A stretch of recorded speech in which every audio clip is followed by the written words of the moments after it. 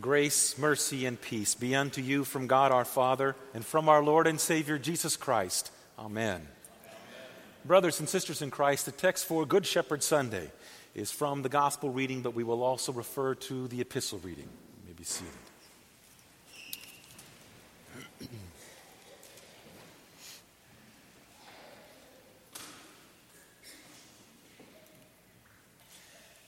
You know, there's some really good folks out there in this world. They're very moral. They're very appreciative of your and my humor, and they laugh at us. And they're a joy to be around, quite frankly. And yet, these people that we enjoy being around and that laugh at our humor and that are fairly moral and fairly just, these people are blind. And these people are impenitent. You see, when you and I think of impenitence, we think in terms of recalcitrant, kind of this in-your-face, completely against God and all of its totality. We don't think of impenitence in terms of nuances. In fact, most of the people that you will encounter in your life who are impenitent are a joy to be around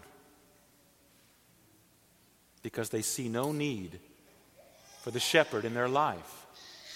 They don't see that they really are blind, and they are so content with it.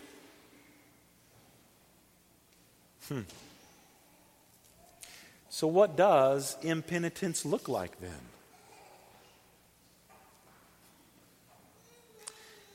Impenitence isn't obvious. If it's obvious impenitence, then you and I can always say, if that's what impenitence looks like, then I know that I'm not impenitent. But if impenitence looks something different than that, not so recalcitrant, then you and I have to analyze and look at ourselves a little clearer. This text that we love and cherish, it's the first half of chapter 10 in the book of John. This text was not said in its original setting by Jesus, was not said to a bunch of believers. This text and all of those words about the good shepherd, knowing his sheep, never going to lose one in his hands, were not said to an assembly of believers, but rather to the majority of the people in that group who were impenitent, the Pharisees. Now see, you and I, when we have an image of a Pharisee, it's an image that we would never affiliate with ourselves. It's an image that's completely outside of ourselves. We would think, oh, that's that kind of a people. And yet Phariseeism doesn't always look that way. This text is preceded by the last verses of chapter 9. Here's what I'm going to remind you of. In chapter 9, it was the story of the man born blind. Jesus is asked by his disciples, Lord, who sinned that this man was born blind? Did his parents sin or did he sin? Why was he born blind? And Jesus made it very clear it was not this man's sin nor his parents' sin, but that the work of God might be displayed in his life.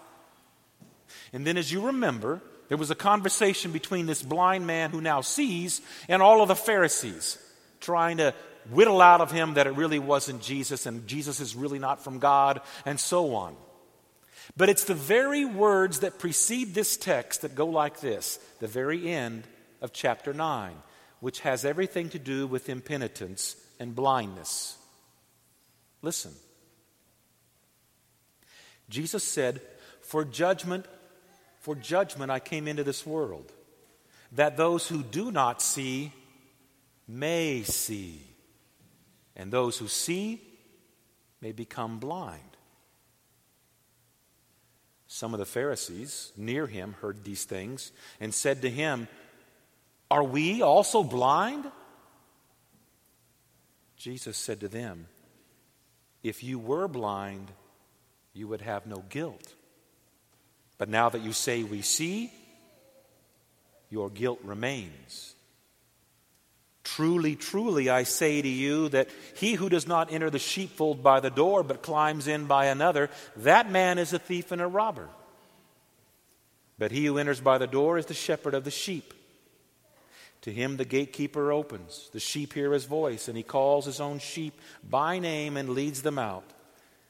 And when he has brought out all of his own, he goes before them, and the sheep follow him, for they know his voice." I'm thinking in my head, what's the use, Lord? These guys are impenitent. Why bother? This kind of a saying or an idiom is called, it's translated in the text as a figure of speech. The Greek is paroimia, and it means kind of a double meaning figure of speech. On one hand, the comment about Christ being the good shepherd for you and me as a believer, it's comforting, very comforting. To someone who is not a believer, it really is a statement of judgment because they're turning their back on the very shepherd of their soul, Christ himself. So what does impenitence look like? Are we also blind? You see, the people who are impenitent really claim to see and are enlightened. And yet their guilt and their blindness remains. And they're typically nice people.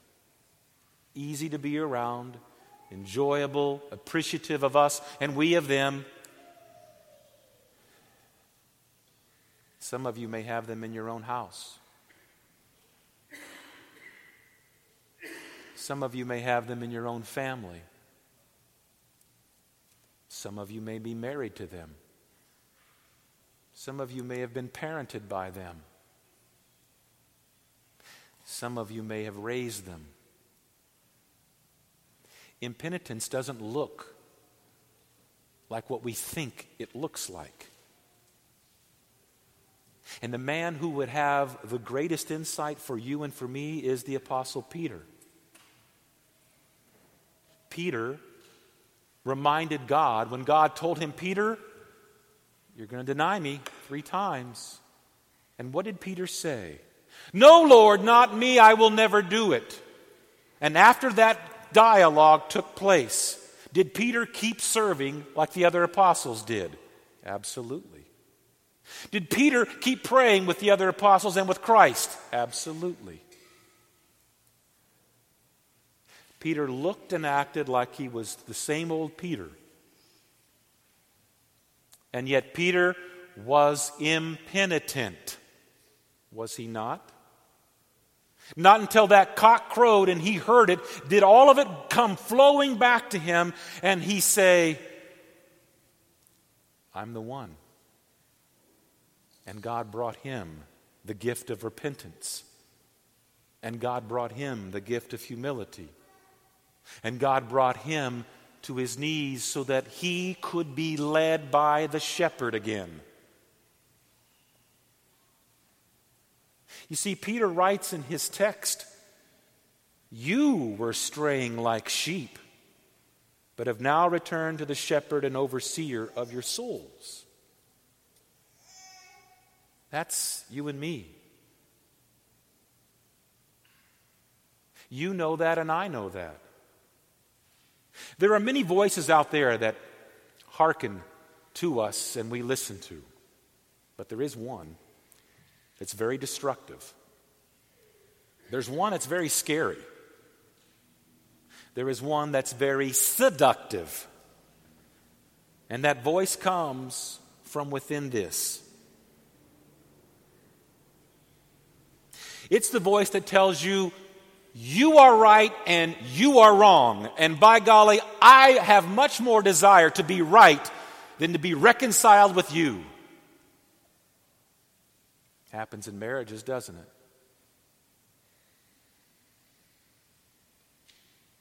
Happens among us, doesn't it? That voice claims to be above the law, doesn't it? It claims rightness rather than reconciliation. It claims justness rather than relationship restored. Can't the two be co-equal? It's what starts arguments because it's our pride that's been wounded. It's what never forgets an ill done to us, isn't it?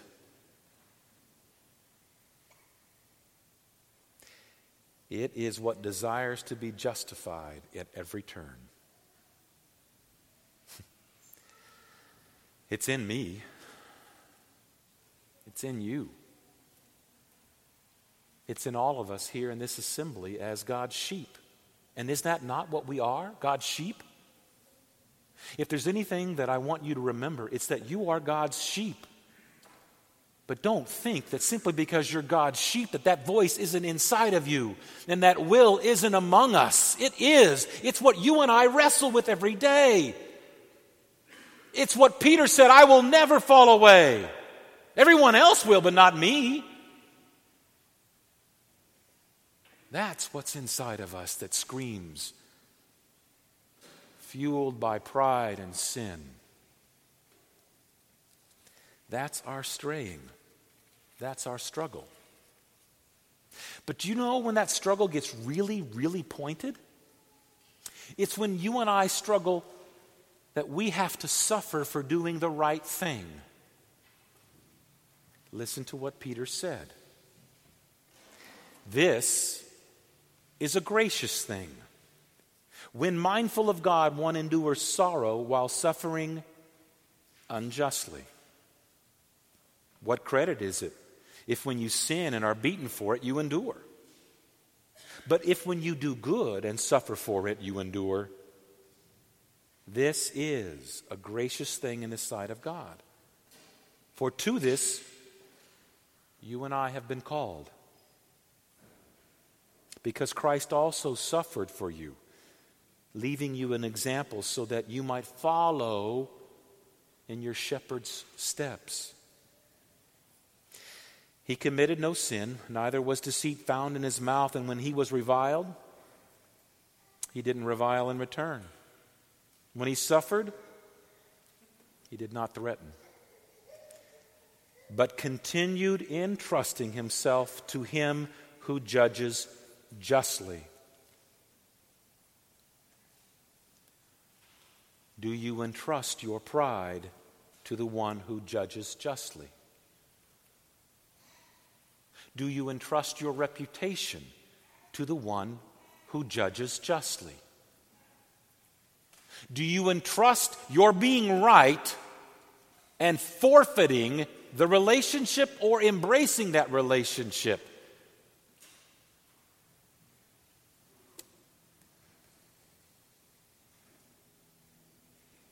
This is impenitence, brothers and sisters.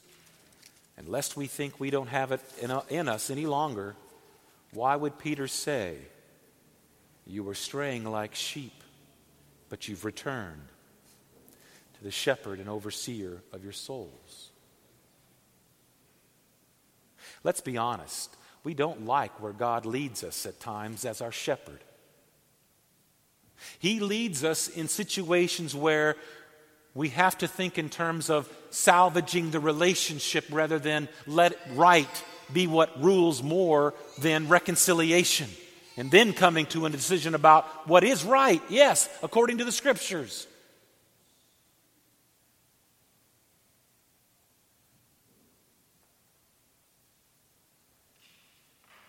We are led to suffer for doing the right thing and not being appreciated. It's not fun to be led by the shepherd to those places, and yet God has called us to be led by the shepherd to those places. But do you know where he also leads you? He leads you here to the verdant green pastures where you don't mind being led. He leads you to the still waters where you don't mind being told again you are His child. He leads you here to the food that feeds your soul, that you may live and leave refreshed and restored and reestablished, so that He'll lead you again, because that's what your shepherd does. He leads. We're but the sheep. We only follow because we're blind, and without Him we can't see.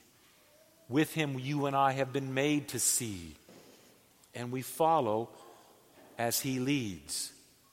Some places we don't like to, some places we do like to. Both times the shepherd leads because of His love for sheep that love to wander. That's you and that's me.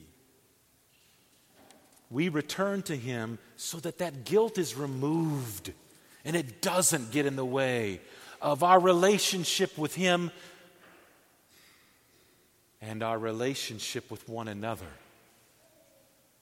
between husbands and wives, between parents and children, between children and parents, between brothers and sisters in the pew. Christ comes to lead us to this apostle's teaching, this fellowship, this breaking of the bread that He does. And we're left to pray only this prayer that the psalmist prayed after having been led to this place. Lord, lead me. Lead me in Thy way, O Lord, and I will walk in Thy truth. Unite my heart to fear Thy name. In the name of your shepherd, Jesus, amen.